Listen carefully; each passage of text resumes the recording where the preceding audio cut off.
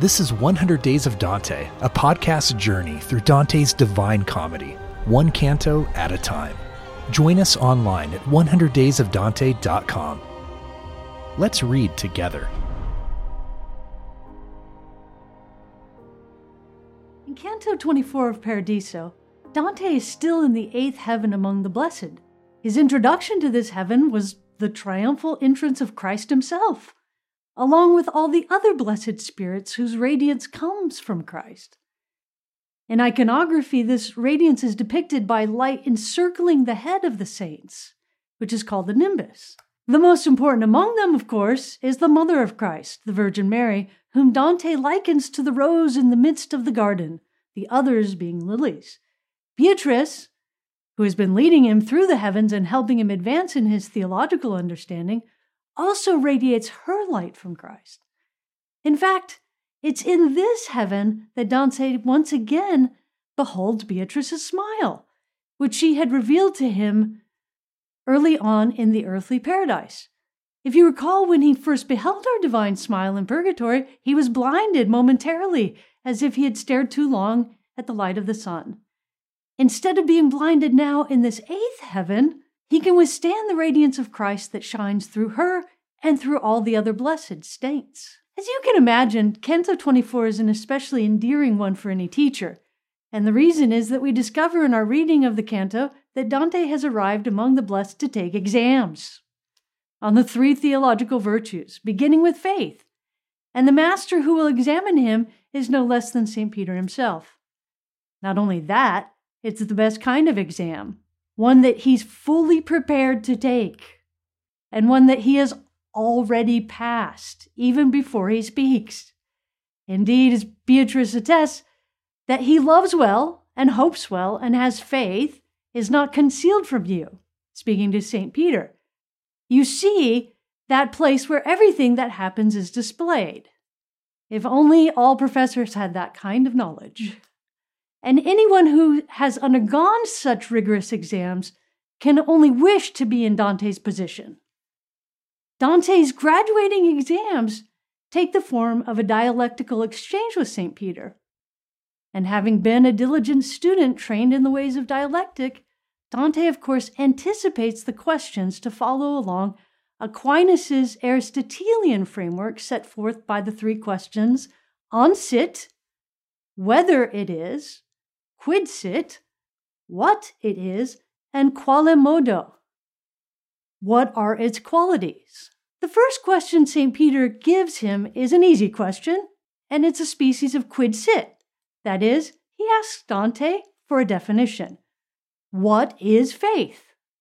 Now, Aristotle's logic teaches that definitions must have essential predications. That is to say, in order to define what a thing is, the statements must affirm an aspect peculiar only to that thing. In this case, the species of theological virtue called faith. Now, speaking on the authority of the Bible, Dante's answer comes in the form of the definition of faith St. Paul gives. So he answers, faith is the substance of things we hoped for, and is the evidence of things not seen. We should be happy to see that St. Peter won't let him in simply quoting Scripture, but further questions him about his essential predications, substance on the one hand, and evidence on the other. It's helpful to read his explanation in full to see how he maneuvers through the logic to answer St. Peter's question.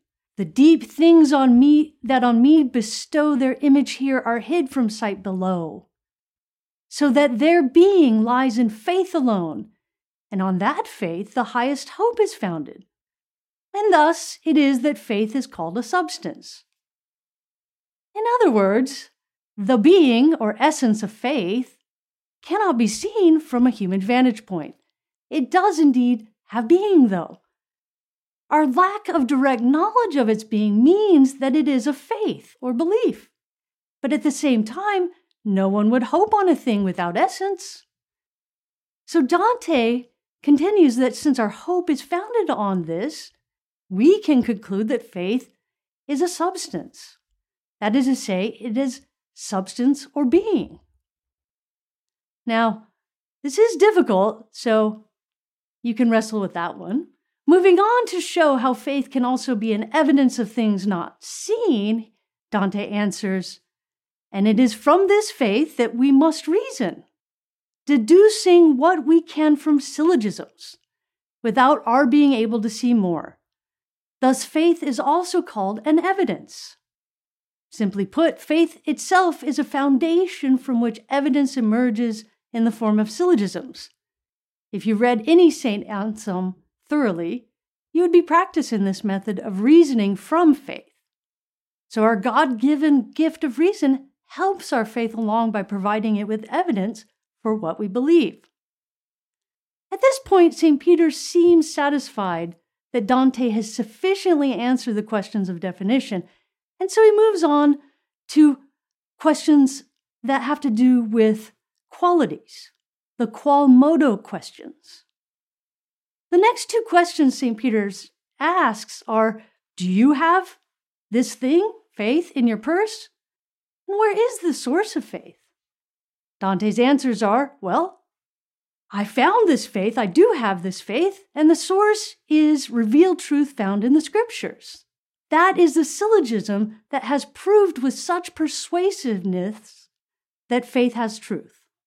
Now, St. Peter goes on to say, well, how do we know that the Scriptures are the revealed Word of God? Dante's answer? Well, those actions that are revealed in the Scriptures, are recorded in the Scriptures, can't come from nature, so they must come from God. And then he asks him, who assures you that those works were real? Dante's answer is a fun one. He says, if without miracles the world was turned to Christianity, that is so great a miracle that all the rest are not its 100th part. For you were poor and hungry when you found the field and sowed the good plant. Simply put, Dante basically says to Peter, what you have done by starting the church is evidence itself. It's a miracle enough that the faith exists and that it does come from God.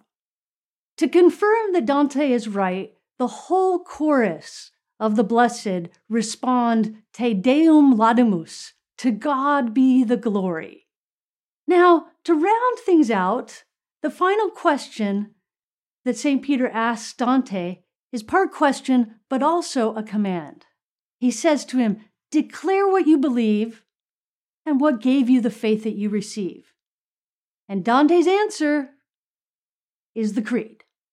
Now, the Creed itself has a whole history and host of arguments contained within it that I'll let you puzzle.